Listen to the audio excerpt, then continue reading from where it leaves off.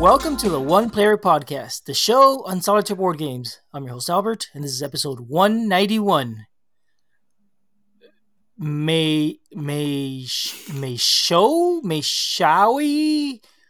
my Howe. I think I got it right. So close. So close. Welcome back, everybody. Today's a special episode. I have a guest, Lee Broderick, designer of the game Maze Howe. Yes. Hi, Albert. Hey, welcome back. Thank you. Yeah, Lee was on here about a year and a half ago talking about his other game, Dwarf. And apparently I can't have done too terrible a job since you invited me back. Yeah, no, it was quite a fun show. I actually listened to it again just to get ready for this one, and quite enjoyed it. Good. Yeah, I remember having a good time recording it with you. Yeah, it's fun. So today we're talking about your new game, which, as we're speaking, it is not yet on Kickstarter, but by the time you hear this, it will be on Kickstarter for a couple of days now because it's going live the 21st. That's correct, yep. Okay. And this episode will be airing on Saturday, which is, I guess, the 23rd. Yeah, I think that's how maths works. All right. So let's just go ahead and start since we try and do short shows and don't really succeed that much. So first off, how have you been doing? I mean, how has this last year been for you? It's been an interesting year. I don't want to go into it too much. I've had a load of personal issues as well as the lockdown things that everybody's been struggling with. But yeah, hopefully 2022, we're looking forward to that now, aren't we? Yeah. I mean, 2021 may work out in the end. We'll see. It's starting with a bang. That's oh yeah. So were you able to travel last year? Did you get to go to Mongolia again? And you mentioned before you go every year for a couple months. Yeah, I haven't been for a while now, and the project out there actually has been suspended for a couple of years. Obviously, pandemic doesn't help with that. I think the last time I was out there would have been. I went out there in December, about 18 months ago, I think. Oh, okay. And that was just into the city, so that was interesting. I remember that the first day I was there, I was still jet lagged. I got off the plane. I was trying to find somewhere to get breakfast. I eventually found a cafe that was open because, of course, me being me, I turned up on the day of a national holiday without realising it. Whoops. And I was forewarned that the smog in Ulaanbaatar, it's the most polluted air pollution, most polluted city in the world because it sort of sits in a bowl of mountains and it's cold air. So there's 5 coal power stations in there as well, and it just sits over the city. Wow. So I was forewarned it was really bad, and I came out the cafe and I thought, oh God, I can smell this coal. It's awful. And then I realised across the road there was a car on fire. Oh, wow, that's kind of crazy, honestly. Yeah, it's the busiest street in the entire city, and there's nothing on it but this car on fire. Great fun.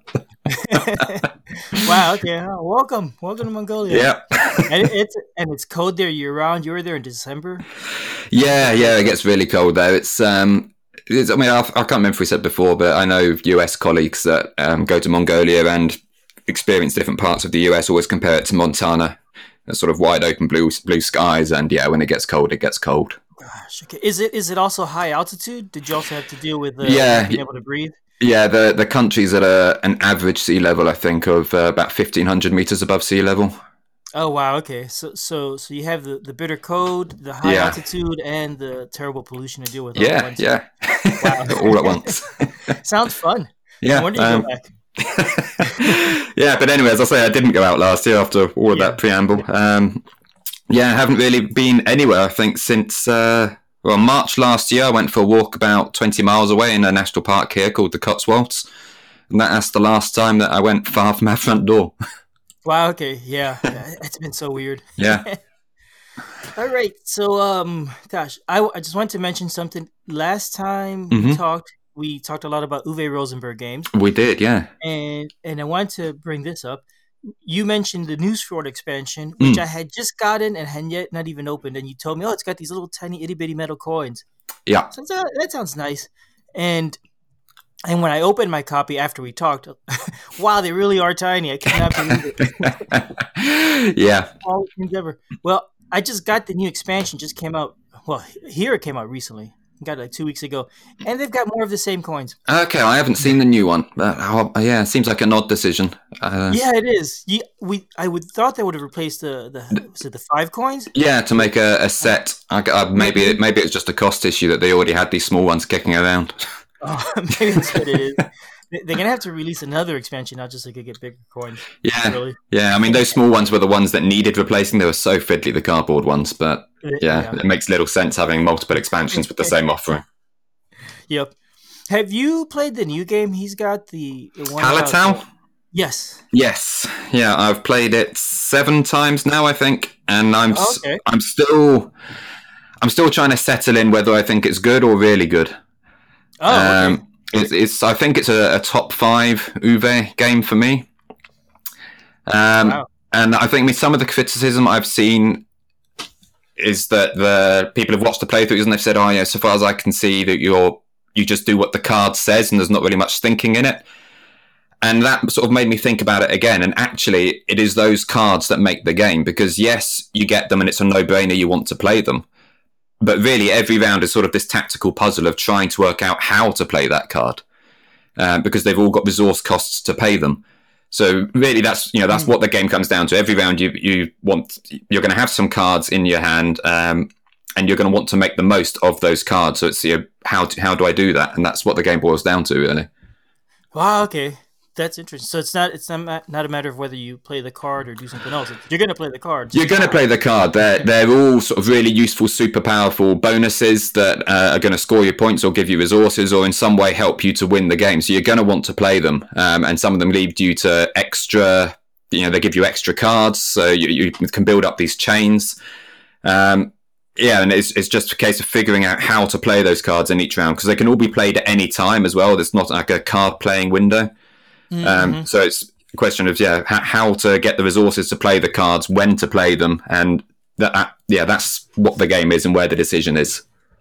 Okay, I'm gonna have to keep an eye out for it then. It's a good game. I think it's sort of top 5 Uwe for me, as I say. Nice, yeah. I like his games. I always do. So enough of Uwe. Let's talk about your game now, right? So yeah, that's what we're here for, right? Yep, that's right. Let's not forget it. There's something we're gonna do. So tell us about the game Maze How, and let's start with the theme, because I think it's a really neat theme, right? It's based on ancient ruins. It is always fun. Yeah, and a specific story at ancient ruins as well. So I'm going to assume that most listeners know nothing about Maze How and nothing about Orkney either. So Orkney is a little archipelago off the northeast tip of Scotland. It's got some of the most remarkable Stone Age ruins, for want of a better word, in the whole of Europe. Skara Brae is a complete stone village that's been preserved in amongst the sand dunes there. It's preserved because there's very little in the way of wood and trees on Orkney. But they were fortunate on the island that they have this stone that splits the same way that wood does. So you can sort of get a chisel in it and it just splits into sort of planks. Mm-hmm. So it's a very easy building material that can be worked similarly to wood and has survived for 5,000 years. So we can look at these buildings. And if Skara Brae, if you look at pictures online, you'll see it's this amazing sort of village with little streets and houses with some stone-built furniture, hearths and shelves and things that are still in these houses. And these predate the pyramids. It's absolutely amazing. Wow, okay. I've heard of Skara Brae. I think I remember it from Ultima video game. Okay. It was one of the villages you could visit. I did not realize it was named after a real place. Yeah, there you go. So Maze How is sort of contemporary with that. It's another Stone Age monument. In this case, it's a chambered tomb, which were fairly common across Britain during the Stone Age, the Neolithic.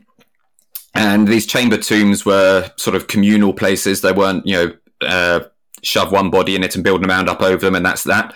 They have a passage coming into them, and they're deposits of deposits that they're where the dead are deposited from the community, and people still, we think, used to go into those monuments and interact with their ancestors.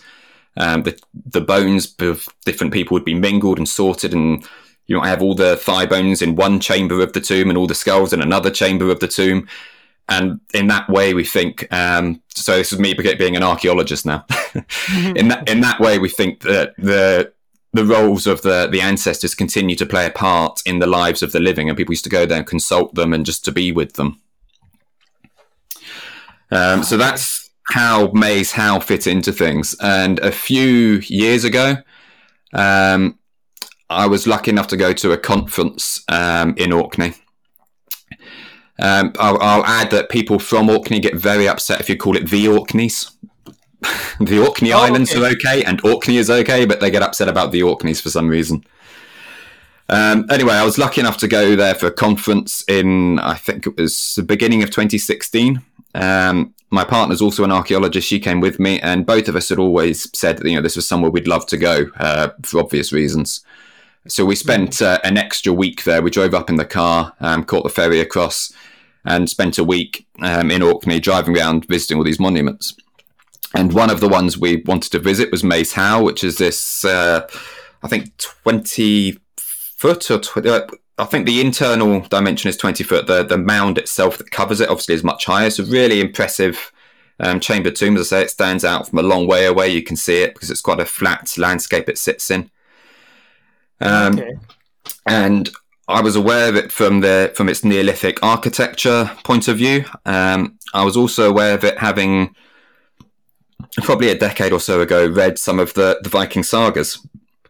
And one of the sagas is the Orkneyinga saga, which, as it suggests, deals with the Vikings in Orkney.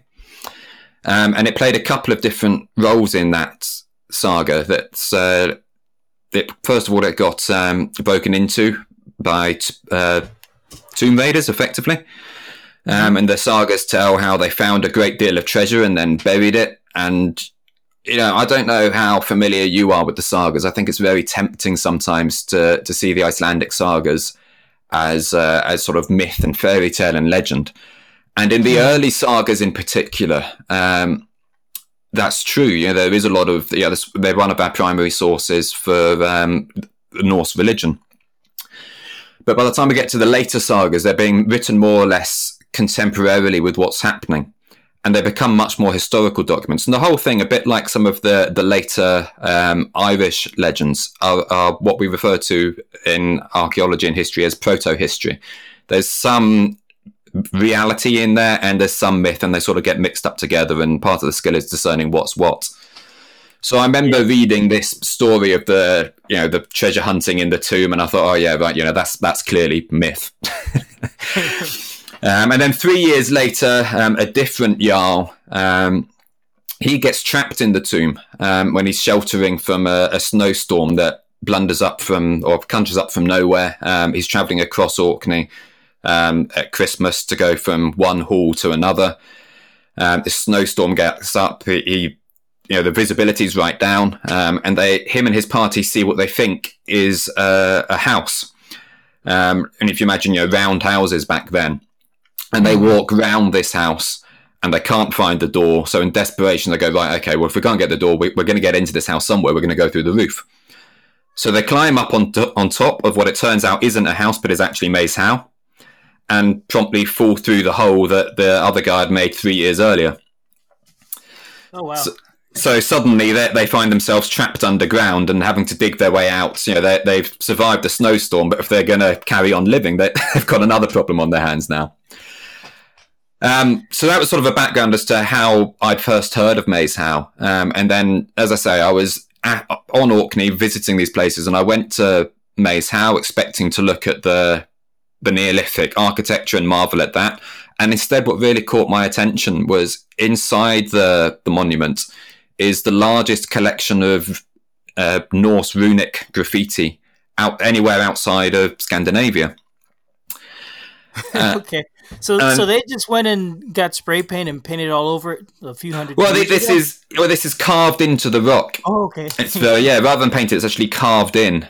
And there's a lot of symbolic stuff as well. There's this sort of enigmatic creature known as the Maze Howe dragon. Nobody's quite certain, is it a dragon or a griffin or a wolf? But there's loads of really impressive graffiti there, and I think there's over 30, runic textual things that are carved into the stone. And one of them actually says, I was here, I was one of Rognvald's men when we found the treasure, and it's buried 300 yards from here. Nobody's ever found the treasure, but the idea that there was actually, there was somebody there and there was this attestation, contemporary attestation that these were real events, it just completely blew my mind. And at the time I was sort of dallying with writing some short stories, and I came away thinking, more people should know this story. It's just incredible. These survival stories of treasure and people going mad as they got stuck in this tomb. That Harold Madison, the Jarl that sheltered from the storm there, the sagas mention how 2 of his men went mad. And they're just incredible human stories. So as I say, I was trying to think, more people should know these. Maybe I could write a short story that was more contemporary and bring it to people's attention that way. Mm-hmm. And the following week, as I was driving back down through Scotland, I think my partner was asleep in the car. And I started to think, no, you know what? Not a story. This would make such a good game and such a good solo game where you could actually experience this feeling of being trapped and try to escape yourself. So that was how the inspiration for the game first came about. Wow. Okay. Wow. That's a heck of a backstory for the game. Thanks. Which is why I've spent far longer talking about it than I probably should. There's a couple things I find really fascinating out of that. One is that these ruins are 5,000 years old, and that's basically the same time as the pyramids were being built. Yeah, that's right. And if you see the box cover, obviously it's a drawing original to us, but the artist has done a lot of research, and that is actually the structure of the tomb on the inside at Maze Howe.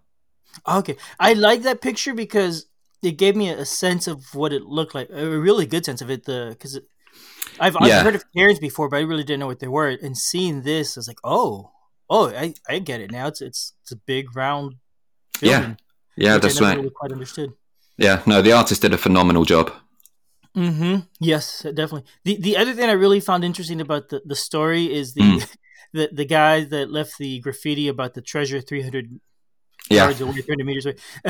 That must have been a joker, because I would not. If I'm burying treasure, I'm not going to tell everybody where I put it. Well, this is it, and I mean, so when it eventually got the first sort of time in the modern period that Maze Howe was excavated was by a Victorian in the latter half of the 19th century, and he found nothing. The tomb was completely empty. So he sort of focused on this graffiti, actually, of translating things, and that was sort of what he got to publish out of it. But there was no bodies, there was no treasure, there was absolutely nothing in this tomb whatsoever, and nobody has ever found this treasure. So, maybe it's still out there. That sounds a lot like the Fountain of Youth or something like that. Just keep looking for it; it's out there. Don't worry. Yeah, that's it. Okay. Well, I mean, that's a pretty neat story. Do we know anything else about the heroes of the game, the 2 guys that are trapped inside there? And went back we do. I mean, obviously, this is we've got the sagas to thank for this again. As I say, at this point, they're being written more or less contemporarily. So Rognvald Kali Karlsson is, in particular, a really interesting character, I think. He was born as the son of the sister of the Jarl of Orkney, but he grew up in Norway. I think it's sort of a bit. Nobody's quite certain exactly where he was born, but it was certainly in the Norwegian court. And at this time in history, Orkney, although it's just off the coast of Scotland, was in dispute as to was it part of the Norwegian kingdom, was it part of the Scottish kingdom. So at some point in his life, he was given half of the Jarldom of Orkney by the King of Norway. and that was to be the other half was his uncle. Just before he got to Orkney to take over his half, his second cousin took over the entire thing, and I think killed his uncle. I'm not quite certain. He then did this second cousin wasn't too popular. The sagas tell how he was. I think it's a bit disputed whether they say he abdicated or whether Ronvald's mother had him poisoned. But regardless, he set up then that he was the Jarl of Orkney, so he did accede to the throne, and he was a really, as well as being obviously a capable politician and warrior, as you know, his taking back of Orkney showed. He was a really accomplished, I think what would later be called a Renaissance man. He's a very accomplished poet. A lot of his poems survive and have been translated.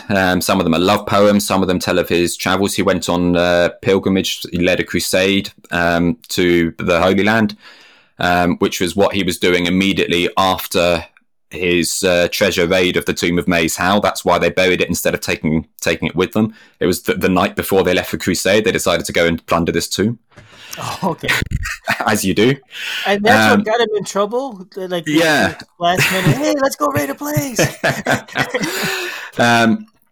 But yeah, he was really accomplished. One of his other, the sagas describe him as average height, but well-proportioned, strong-limbed, and chestnut hair, and popular and very able man. And he writes the poems himself of these 9 exceptional skills he possesses. And they were, reading and writing and skiing and archery and poetry, as we've just discussed. Also board games. That was one of the 9 skills he wanted to brag at. Oh, really? That he was really good at mastering board games, which I think is fascinating for us. But before setting off on his pilgrimage as well, his Harold Madadson, the other Jarl in the game, is his nephew. So he was the nephew of the previous Jarl, and Harold is his nephew. Harold is actually the son of the Morma of Caithness. Morma is sort of the Scottish equivalent of a Jarl. Okay. And Caithness is this sort of really politically important part of Scotland at that point. He actually can trace descent to Scottish kings as well, Harold. Wow. Okay. So, Ronvald, I said, was obviously very capable politically. His nephew is only 5 years younger than him, but he actually restores what the Norwegian king gave him effectively, that he says, okay, well, half of this jarldom is yours now, having taken it back from his second cousin. He goes off that he takes Harald to go and meet the King of Norway. That all seems fine. This is immediately before his crusade and the tomb break. Shortly after he goes on his crusade, Harold is sort of in charge on his own. And another Viking comes and captures Orkney. And this triggers this whole series of events, which culminates in that Viking that captured him being killed, in Ronvald being killed when he comes back from his crusade, in other nobles being killed, until eventually Harold succeeds to being the Jarl of Orkney, not under the patronage of either the King of Norway or the King of Scotland, just this self-contained state. So the short answer to your questions, we know a lot about both of them, and they're both really interesting characters. Yeah, wow, okay, I had no idea. From the notes I had read in the rulebook, I thought they were just 2 guys, like yeah, or something. I had no yeah, idea. no, I know that obviously we're limited to space what we can put into the rulebook. Yes. Okay. So if a person wants to know more, then the place to go is the Orkneyinga Saga. Yeah, that's right. That's right. I'm not certain if we're going to be able to do this at the moment. Although actually, I'm just receiving a reply while we're live on air about this question I asked the publisher. So maybe I'll come back to that in a moment. But the Orkneyinga Saga, yeah, that's the place to go for the stories around the kings of the Jarls of Orkney.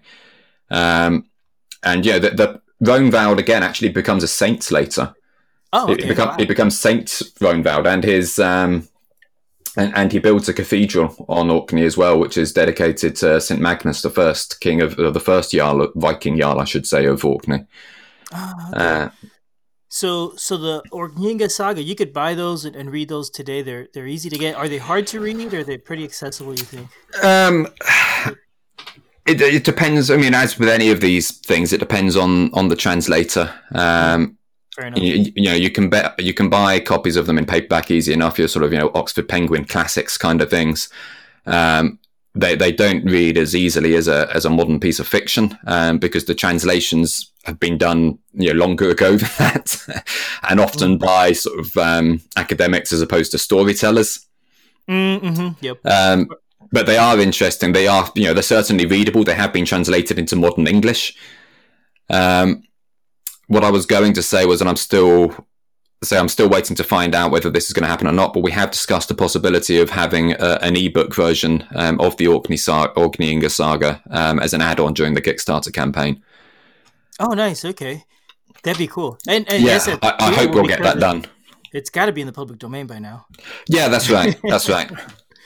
It's only been 1,000 years. That's very cool. That is really interesting. Is it originally a poem or prose? I think it's prose. Okay. Yeah, I might be wrong on that regard, but I think it's prose. Obviously there are sagas that exist in prose and poem. Yep. Of course, that doesn't mean the translation will necessarily be in the same format. But... No, that's right. That's right. But I think they're fairly consistent with that. Okay. Well, let's go ahead and talk about the game itself, because listeners now have the backstory and a half there. So okay, and I think the publishers literally just confirmed that we are going to have the ebooks available. Oh, nice. Okay, cool. That'll be nice. Yeah. So the game, and I love that this is live information. Just breaking news, exclusive. Breaking news. It couldn't be more breaking than this. All right, so the game itself is pretty dark, right? And the theme is dark. Yeah. You're trying to survive. You're starving to death potentially. You're trapped in a really dark dungeon. Yeah, it's not a happy place to be. No. So the art really reflects it. The game box is all dark. The cards are dark. Everything about the game is so... It sets a mood really well, I think. It does a fantastic job. I think so. Can you tell us about the artist? I can. We've actually got two artists on the game. So they are Lars Munk and Matthias Katrien. Lars did the art for Dwarf as well. Mm-hmm. And he was the person that the publisher first suggested for doing the art for this. And I mean, I've quite honestly, I was reticent. I loved the work that Lars did for Dwarf. But that's a much more light-hearted game. Yeah. And I know Lars has also done a lot of children's book illustrations as well, so that's sort of his oeuvre. But we spoke fairly on, and he came back to me. I directed him to the PMP copy of the previous game that this is based on, and he came back to me and said, "Neo, I get it. This is a very existential game." And I said, "Yes, that's the word." And I was really reassured that he got it. He did the cover, and then I think he got busy, caught up doing some other things, and we were worried that he wasn't going to be able to do all the card art. So he's done some of the cards, but some of the others were done by Matthias Katrien, who is probably best known doing the art for Dominion. Oh, okay. And again, I think, like with Lars, we had a lot of backwards and forwards. And to begin with, there was some artwork that didn't seem to fit. He didn't quite get the tone of it, and he was making things bright and colourful and everything else. But in the end, again, he did a really good job of capturing the mood of it. And Marco, that does the graphic design, has helped as well. That I think, the fact that you didn't realise there were two artists is great news. I don't think you can tell the difference between them straight away. They fit in the game. There's nothing jarring about moving from one card to another. That they both capture the tone and fit the game and fit with each other. Yeah, absolutely. It all does fit well. Now that you've said it, I can guess, and I don't know if I guessed correctly or not, but I could guess which cards were done by who. Mm-hmm. But they're all dark. There's one card that bothers me when I see it. The Eat. Yeah. I thought you might mention that. Yeah. It is. Yeah. It's a great card. It's the gratuitous graphic violence card. It really is. But you know what? It sets the setting really well because you get a sense of what these guys are going through. Yeah, absolutely. I think so. As you say, it's, I mean, again, we've had conversations with the publisher who keeps asking me and the developer whether we're sure about having the age guidance on the game so high, because they keep saying, "Oh, it's a simple game," and I have to keep saying, "Well, yes, but you know, the theme is not something that a lot of people would be comfortable with their children playing." And the art supports that theme. You know, this is brutal, it's gritty, it's dark, and yeah, that's where we are with the game. And as I say, the art supports that and helps carry it through. Okay, yeah. There's another card that bothers me, and for an entirely different and kind of a silly reason. Every time are you going to say the goose? No, not the, no. Not the goose. I've had two reviewers so far have commented on the goose. Which were you going to say? Excavate. Excavate. Yeah, and so the reason this one bothers me is because now that I see it, I cannot unsee it. But it doesn't look like a guy digging. It looks like Cthulhu. Which honestly makes the game that much more, hard and dreadful and whatnot. And so it works. But I know what it is, and yet every single time I say, "Oh, look, it's Cthulhu." I haven't seen that. Maybe it'll affect me going forwards now as well. If it does, I'm sorry. But it is a nice game. It really looks nice. So now let's go move on and talk about the gameplay. Right? You already mentioned it's a pretty simple gameplay. Yeah. A kid could play it. It's you're basically each turn you're playing 2 cards, discarding one and playing another one to a row of cards. Yeah. And taking the effect of the card. That's basically the gameplay. Exactly that. Yeah. Could you describe it more? Because there's stuff I'm missing, like the digging and all that sort of matters. Yeah, so there's really sort of, if you want to break it down into mechanisms that the board game players are familiar with, it really comes down to 3 things, which are hand management, resource management, and set collection. Mm-hmm. So the digging, as you say, that's the core aim of the game. You want to get out of the tomb alive. That's how you win. To do that, you have to remove the passage sections from the tomb board. And to remove the passage sections, you have to play 4 excavate passage cards in a row, which will make a set of 4. Okay, sounds easy. Yeah, pretty easy, right? Other cards that you'll play can add or remove health. You've got 4 health to manage, and if you run out of health, then you die.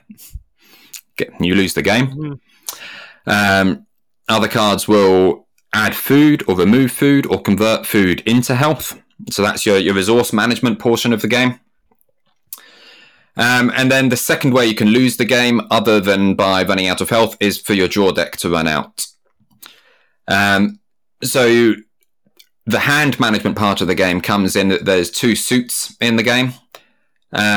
You can use these in a beneficial way. If your set of 4 excavate passage cards also matches on the same suit, you can remove 2 passage tokens instead of 1. But it has a different effect as well, that if all 5 cards in your hand are the same matching suit, then you go mad. And what this means in game mechanic terms is that you immediately discard your hand, you shuffle the discard pile back into the draw pile, and draw up and start again. And at the same time, you lose 1 health and 1 maximum health. Which sounds awful. And, it should be. Nobody wants to go mad, right? Yep. But sometimes you need to let off steam. Sometimes you need to have that moment where you shout and scream and wail at the situation you find yourself in, and then collect yourself and go again. There's only so many times you can do that, which is why you're losing a maximum health. But because you've done that, you feel a bit better, you can carry on. And that's the only way in the game to cycle through the deck, which you're going to need to do if you're on the higher difficulty levels, and because you're not going to get through the deck in one pass to excavate all these tomb sections. Yeah, if you do, you need to shuffle better, really. Well, yeah. I mean, it can happen, right? Right. Any sort of deck of cards, you can have randomly really good or really bad luck, and that's just the way a deck of cards works.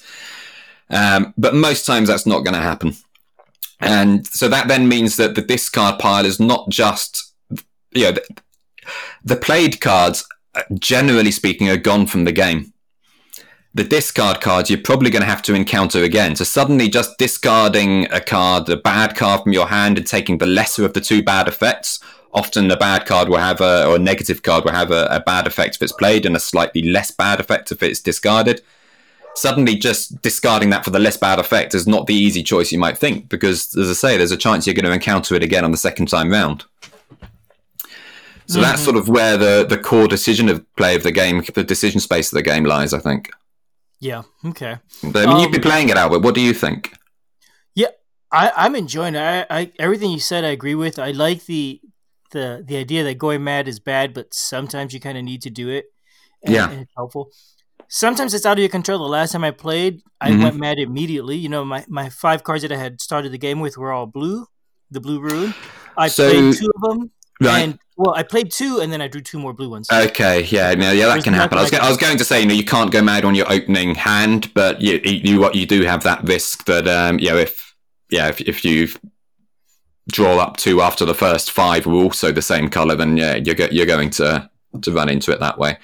Mm-hmm. And even then, it wasn't entirely a bad thing. So I drew my initial hand. I said, okay, they're all blue. There's a chance I'm going to draw blue ones again. There's a good chance that's going to happen. Mm-hmm. So I still need to think about what I'm going to play now and do that most effectively. So I realized I'm going to play one of those Excavate cards now because that might be useful. There's a good chance I'll draw more Excavate next because there's so many in the deck. Yeah. And it doesn't matter what I discard at all because all my cards are going to go away. So let me pick the one that hurts me the least. And I did that, and it worked out just the way I was hoping it would. So it's neat because I mean, it's another thing you have to manage it and plan for it and deal with, which is fun. Yeah, that's right. It's not just a punishment that is random and does nothing but harm you. It's part of the game that you've got to plan for and try to time if you can, and plan around if you can't. Mm-hmm. You know, about those runes, I was looking them up to see if they meant anything, and I found the red rune, and it's the letter H. Yeah. And apparently it means hail. Just that's so thematic. That's so perfect, right? Yeah. I could not find the other one. The other one I think is an F. And you're the third person I think that's asked me about these runes, and I wish I could say I'd made a thematic choice, particularly as you say, H for Harold, that kind of works. But I didn't make a thematic choice at all. I was presented with a runic font by our graphic designer and asked to pick 2, and I chose the 2 that were sort of most aesthetically pleasing, that people think of that kind of thing when they think of a rune, and B, were visually distinctive enough that it wasn't a problem if you're playing with, if you're colorblind. So it was an entirely functional choice on my part, and the fact that you're the third person that's asked about it has kind of made me regret not putting more thought into the theming of it, but there we go. So that second one that I could not find, what is that? What do you know of it? I think it's the letter F. Oh, you said F. Okay, you already told me that. Yeah. Okay. When I was looking this up, I learned that the word Bluetooth, totally in a tangent here, is also based on 2 runes put together. It is, and it's named after Harold Bluetooth. Yeah, I thought that's the neatest thing. It's basically the abbreviation of Bluetooth. yeah, exactly that. And it's named after Harold Bluetooth. It was when the technology was devised, it was a joint operation between Ericsson, who are a Swedish company, and Nokia, who are Finnish. So they named it after Harold Bluetooth, who was a unifying Viking king across Scandinavia. Okay, yeah, that's so neat. so yeah, I learned quite a few things from this game so far. Which is full marks to me. So I've got another question about the gameplay. The main mechanic, right, of digging is you're playing 4 cards to that row, and they all need to match. It really reminds me a lot of Onirum, right, which is the same sort of game where you're playing cards from your hand to the row and really stressing out about which is the card I should play now, and is it going to work out for me or not. Did that inspire you, or is that just sort of like a happy accident? It's a really interesting question, I think. Like I say, the predecessor of this game, it was in the solo PMP contest 4 or 5 years ago. I remember being interviewed, I think, for Morton's blog about that PMP design, and one of the questions was, if you were to compare this game to another, if people asked you which game is this most like, what would you say? And I said Onirim. So I was very aware that was its closest cousin facsimile. People that are vaguely familiar with some of my rantings in the One Player Guild over the years will probably know that I'm not a fan of Onirim. That's funny. So it's something I can see the similarity, even if I'm not a fan of the other game. So obviously, I think this is better, but I would say that, wouldn't I? Yeah. Well, the one big advantage to this over Onirim is that you don't have to constantly reshuffle your deck. There's a lot less shuffling. There's a lot less shuffling. I mean, the thing is, growing up, I played a hell of a lot of Patience, both the Klondike variant and Clock Patience as well. My mother introduced me to. So that's sort of something I've done throughout my life, and Onirim was the first modern solo game that I bought. I remember when I found out about it. I found out about it and Friday at the same time, and at the time Friday was out of stock everywhere in the UK. So Onirim was what I got, and I was so excited that there was a modern game designed just for solo play, because my partner isn't so into board games and all the rest of it. Mm-hmm. And I played it a lot over a year or so, I think, before I found the One Player Guild. By the time I joined the One Player Guild, it was something I was already trading away in a maths trade, because it just never quite clicked with me. I think I eventually came to the conclusion it didn't do anything for me that standard Klondike Patience didn't. With less shuffling. Exactly. And it was relaxing, it was meditative, but it wasn't really challenging or engaging me in any way, despite the fact that I loved the art. So that was why I got rid of that. I think, as I say, I'm obviously biased, and perhaps you can offer some less biased views. But I think Maze Hour and Orkney Saga is more streamlined, is tighter, is shorter, and really is a more focused game. Yeah, that makes sense. The mechanics, there's less things to worry about when you're playing. So there's just you're focusing on your hand and the row and the runes. Which, it is more streamlined for sure.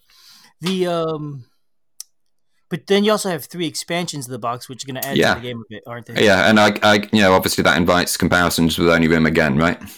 That's right. Because that was also full of expansions in the box. And so your expansions are each 3 cards exactly. Mm-hmm. And I like which sounds like nothing, but it actually makes a big impact on the game. I think you'll agree.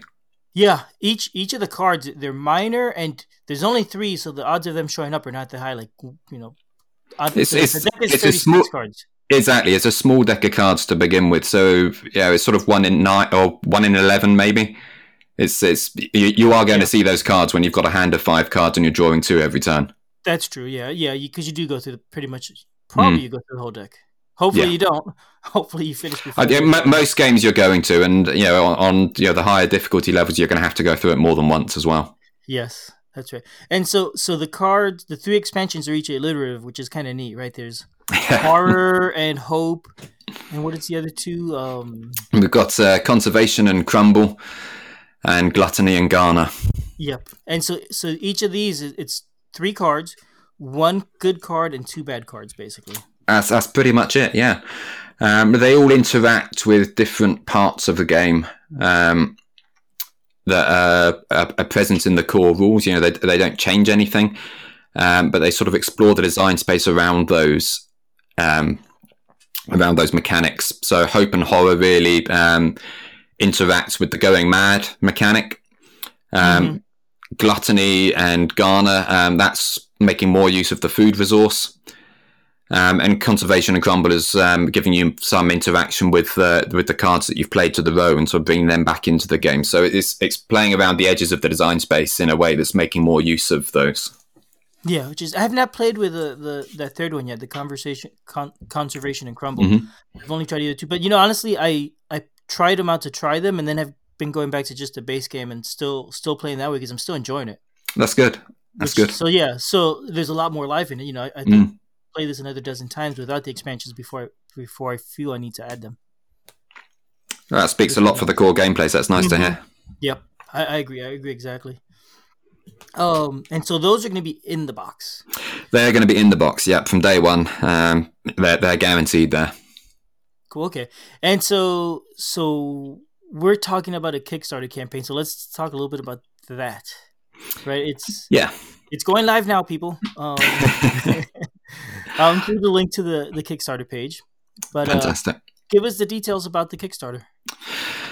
So I'm fairly confident it will fund. What I would hope is that we get to unlock a lot of stretch goals. So I think if people remember the Dwarf campaign, those stretch goals were mainly focused around increased art for the game. You know, I guaranteed then that the game was complete out of the box. We weren't going to add anything through stretch goals. It's just about giving it more personality. We're doing things slightly differently this time. So the first few stretch goals will be about getting unique art for those expansions we've just been talking about. You'll know in the prototype copy they've just got a placeholder art that's the same as the back of the card, basically, with a word saying what they are. We'll give them unique art from Lars, probably from the same artists that fits the rest of the game. Okay. Beyond that, we've got some possible component upgrades that we can get into the game in terms of card stock and that kind of things. Rule books, all the cards are completely language independent, and we're putting PDF rule books from various different languages available free of charge again online straight away from day one of the campaign. Nice. So if we can, there's a possibility some of the stretch goals we might unlock physical copies of those rule books to put in the game as well. And the final type of stretch goal we've got is the one that everybody would be most excited about, I think, which is more content. So there's some more of those mini expansions that are slightly less developed than the 3 that are in the box at the moment. But, we've got rules for them. We're trying them out. We're play testing them at the moment. And if we manage to unlock those, then they will be going into every copy of the game as well. So, really increasing the number of these expansions that are in the box. There's nothing that's an add-on or a Kickstarter exclusive or anything else. It's just improving the game. Okay. And so the expansions, if they get funded, will be in the box. They won't be standalone products. No, that's right. They're all. It's difficult terminology. I think you hear the word expansion and you instantly think it's something else you've got to buy, or get to buy. yeah, exactly. But I mean, I think they're referred to as we're just talking about the Omniverse games. I think they're referred to as expansions there. So we're just sort of applying the same terminology, really. Yeah. Okay. How much is the game going for? What's the Kickstarter price? Kickstarter price is going to be $19. Nice. Okay, that's US dollars. That's US dollars. Yeah. Okay. Retail, if it makes it to retail, will be $25. So you're getting a discount for backing on Kickstarter. Cool. Okay. And what else? How about the delivery date? When do you expect it to be released? Obviously, these days that's so in flux. Who knows, right? Yeah. It is in flux, and it's difficult with everything that's happened in China. People that are aware of Kickstarters and follow Kickstarters will know that. That said, I think we're probably going to be manufacturing in Europe, which should make things a lot more straightforward. It'll make shipping times a lot quicker.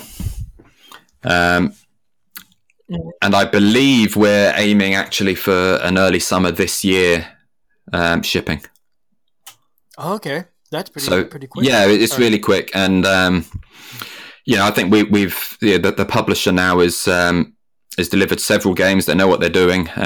They always factor in a couple of months leeway for things to go wrong to their shipping estimates.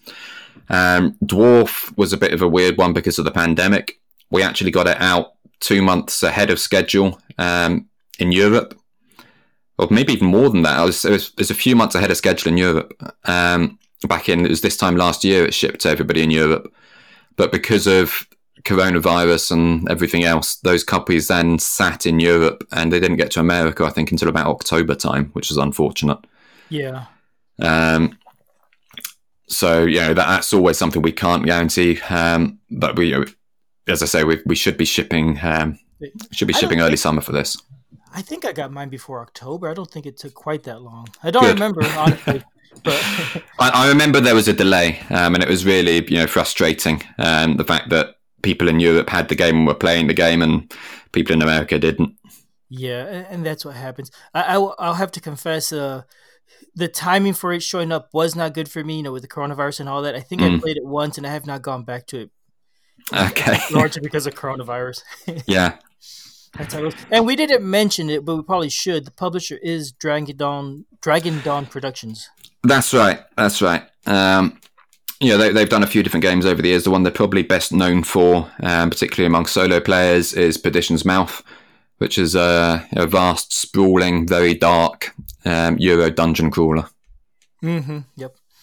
Well, regarding the shipping, you also mentioned that there's issues with China that make it hard, but shipping anywhere is bad, because you sent me the copy you sent me. I think you sent it to me early December, something like that. I didn't get it until January. In the UK at the moment, we've got huge issues at the moment, which here. I think Brexit has been compounded by coronavirus and borders being shut down for that reason. And I know, as you say, when I was sending stuff out in December, borders started to shut down at that point because of COVID, and that puts shipping delays on a lot of things at this end, delays on your end as well for other politics and virus. Yep. I know I've had a few things just this year that I've tried getting from Europe, and it's been a nightmare. Things that are sat in customs and all the things we haven't had to worry about here up until now. Wow, yeah. I looked at the tracking information for the game after I got it, and it reached the U.S. around Christmas Day, and then I think it was another 2 weeks before it showed up here. Shipping everywhere is awful at the moment. Who knows when that's going to improve again? Yeah, hopefully by summer. Yeah, you never know. As this game is shipping. All right. So I don't think there's anything else about the Kickstarter, unless there's anything you want to mention that you can think of about the Kickstarter campaign itself. I don't think so. I mean, we said it started, I'll say past tense, since this is going out on the Saturday, started on 21st of January. It's finishing on the 2nd of February. It's a 10-day campaign. It's not running for a long time. Oh, okay. I like those short ones. Yeah, I like them from I like them from the other side as well. Yeah, but is there anything else about the game itself that we haven't mentioned that you would want to say? I don't think so, no. Obviously, we spent a lot of time talking about the theme, the mechanics. I'm glad to hear that you've been enjoying it. And we covered the stretch goal, so that's the crucial things to cover, isn't it? And people can always reach out to me. I'm around on Board Game Beat. People can always reach out to me or to the publisher on social media to ask more. We're more than happy to answer questions. That's right. Okay, cool. And so you have started a podcast yourself recently. I have. We recorded the second episode earlier this week. Yeah, and it just hit yesterday, at least. Yeah. Yeah, something like that. Yeah. And it's called More Games Than Time. It is. It turns out trying to think up a name for a podcast isn't easy. Yeah, it could be tricky. When I settled on the One Player Podcast, one of the reasons I picked it was just so it would show up first alphabetically. In the podcast. Yeah, and you got first choice, Albert. Yeah, I did. It's a crowded space now. The only reason I started it was because I wanted to listen to Solid Show podcast, and there wasn't any. And I said, I'm just gonna have to do it if I want to hear it. Well, that was similar, I think, to Roger and I. So Roger, that's my co-host. Him and I have alternated hosting the One Player Guild UK meetups in the last couple of years. And I think we first started talking about this nearly a year ago, about the idea of doing this, when things like Low Player Count had just come to the end of its run, ENGN was coming to the end of its run, all the sort of solo podcasts that I like to listen to. Yeah, One Player Podcast had disappeared for a while. Yeah, that was in a hiatus. So suddenly everything was disappearing. So we sort of started, I think, for similar reasons that you have, or that you did. We're not, Roger's keen that it shouldn't be exclusively solo game focused, and we will discuss multiplayer games and games for multiplayer experience. But the first half of each show consists of us talking about the games that we've been playing in a given month. Because of who I am and my preferences, I'm pretty much always going to be talking about games from a solo perspective, and that's always going to be a core part of the podcast. Roger also plays games solo.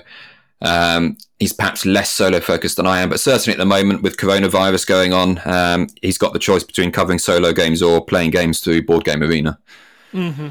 So at the moment, I think pretty much all the games we're talking about are solo games, and going into the future, most of them will be. Okay. Yeah, it's like Julius and I mostly only play solo games anyway. Yeah.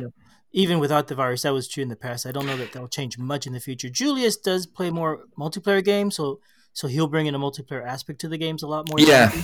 And I think it's always worthwhile talking about that. I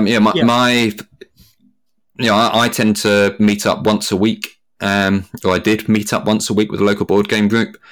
Haven't now since February last year.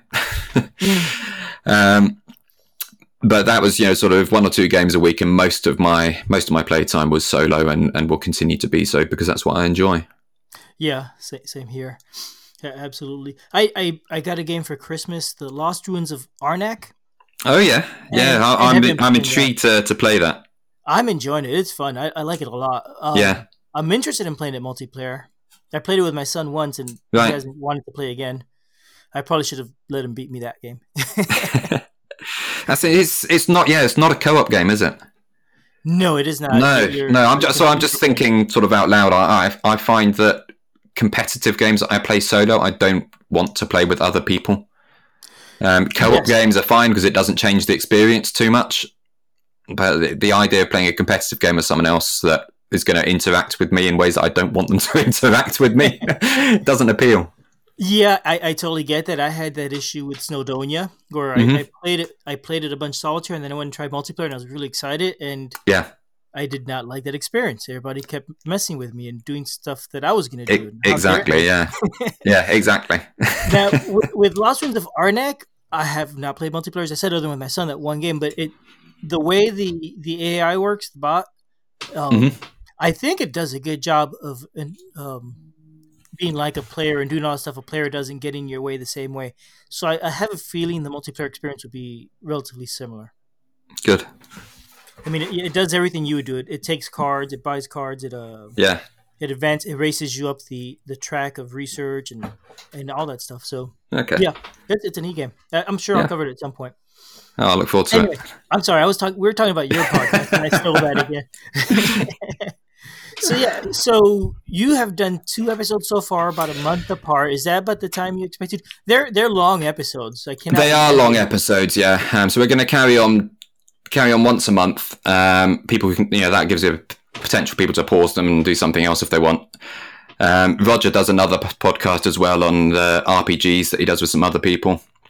So that's 2 podcasts a month that he's doing. We're going to carry on once a month, sort of mid-month, that we published. Talking about games we've been playing in the previous month, and then another section at the end on a thematic basis. Roger and I I can't even remember what we discussed in the first episode. Something about the ways different the interaction, I think, in games was the first episode. Okay. The second one, we've actually got a long conversation, discussion between me and the developer for Maze Howl as the second half of the episode. Mm-hmm. I started listening to that, and then I said, let me stop and listen to it after we talk. Just it doesn't think whatever I say or anything like that. Okay. Well, I hope you find it interesting. I thought it was an interesting exercise to do for people that a developer, I think, is a largely poorly understood role in the board game industry. Yep. A conversation between developer and designer, talking about the game that they've worked on together, I thought was something that people wouldn't normally get to hear. Yep, I was enjoying it, and before I stopped, that's right. And you guys made a comment about how, what was it? Shoot, I don't remember. You said that when you're designing a game, you really don't want to design it for yourself. You want to design it for the audience, right? If it's a commercial game. And I heard that, I was like, no, I completely disagree with you on that. And that's when I realized maybe I should just wait until after we've chatted before. Well, I mean, it's an interesting thing. I think there's no point in designing a game that you don't enjoy. Yes, yeah. If you're not enjoying it, don't design it. Exactly, and I mean, certainly when I was designing P&P games, that's what I was doing. I was designing a game that I wanted to play. Mm-hmm. But yeah, I think getting extra perspectives, extra eyes on a game that's going to be published that you want people to pay money for. Yeah. Then yeah, so it's not a question of designing a game for an audience, but recognizing that your perspective isn't the only valid one. That's true. Yep. And I'm a programmer, and the same sort of thing happens with software. Like I could make something, I could say, "Oh, this is fantastic. This is nice. I love it," and then I give it to a user, and they have trouble with it, and stuff that I thought was a really good idea doesn't actually work in the real world for other people. Yeah, exactly. Or it's unintuitive or whatever. You need other eyes to look at something. Absolutely. Yeah. But yeah, so that's your podcast. I'll include a link for that too in the show notes. Thanks. So folks can find it. Congratulations. Thank you. And congratulations on the Kickstarter. Well, thanks. Let's hope it's funded by the time this goes out. Yeah, I think so. We'll see. Well, I shouldn't actually make any judgment calls because, well, too late. Anything else you want to say in closing? I don't think so. I think we've covered everything there. There'll be more stuff to come in the future, and I look forward to carrying on enjoying the Renaissance of the One Player podcast as well. All right. Yeah, thank you. Yep. How do people reach you? Cornish Lee on Board Game Geek. I am on Twitter. I think it's Lee Broderick or Lee G Broderick. You can tell I don't go on Twitter that often. But Cornish Lee on Board Game Geek is the best way to reach me. Got it. Okay. Yep. Cool. All right. Thank you. Thanks for listening, everyone. Thanks for having me, Albert.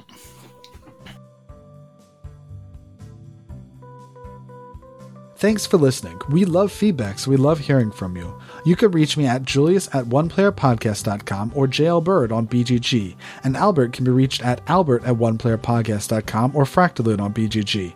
Our website is oneplayerpodcast.com with the number 1, and we're also on Twitter at oneplayerpodcast. The intro music is copyright Angus, can be found at jamendo.com. The transition music is copyright by Dan Elduce Pancaldi, whose page is at donpancaldi.com. The One Player Podcast is protected under a Creative Commons share-alike license. Thanks for listening.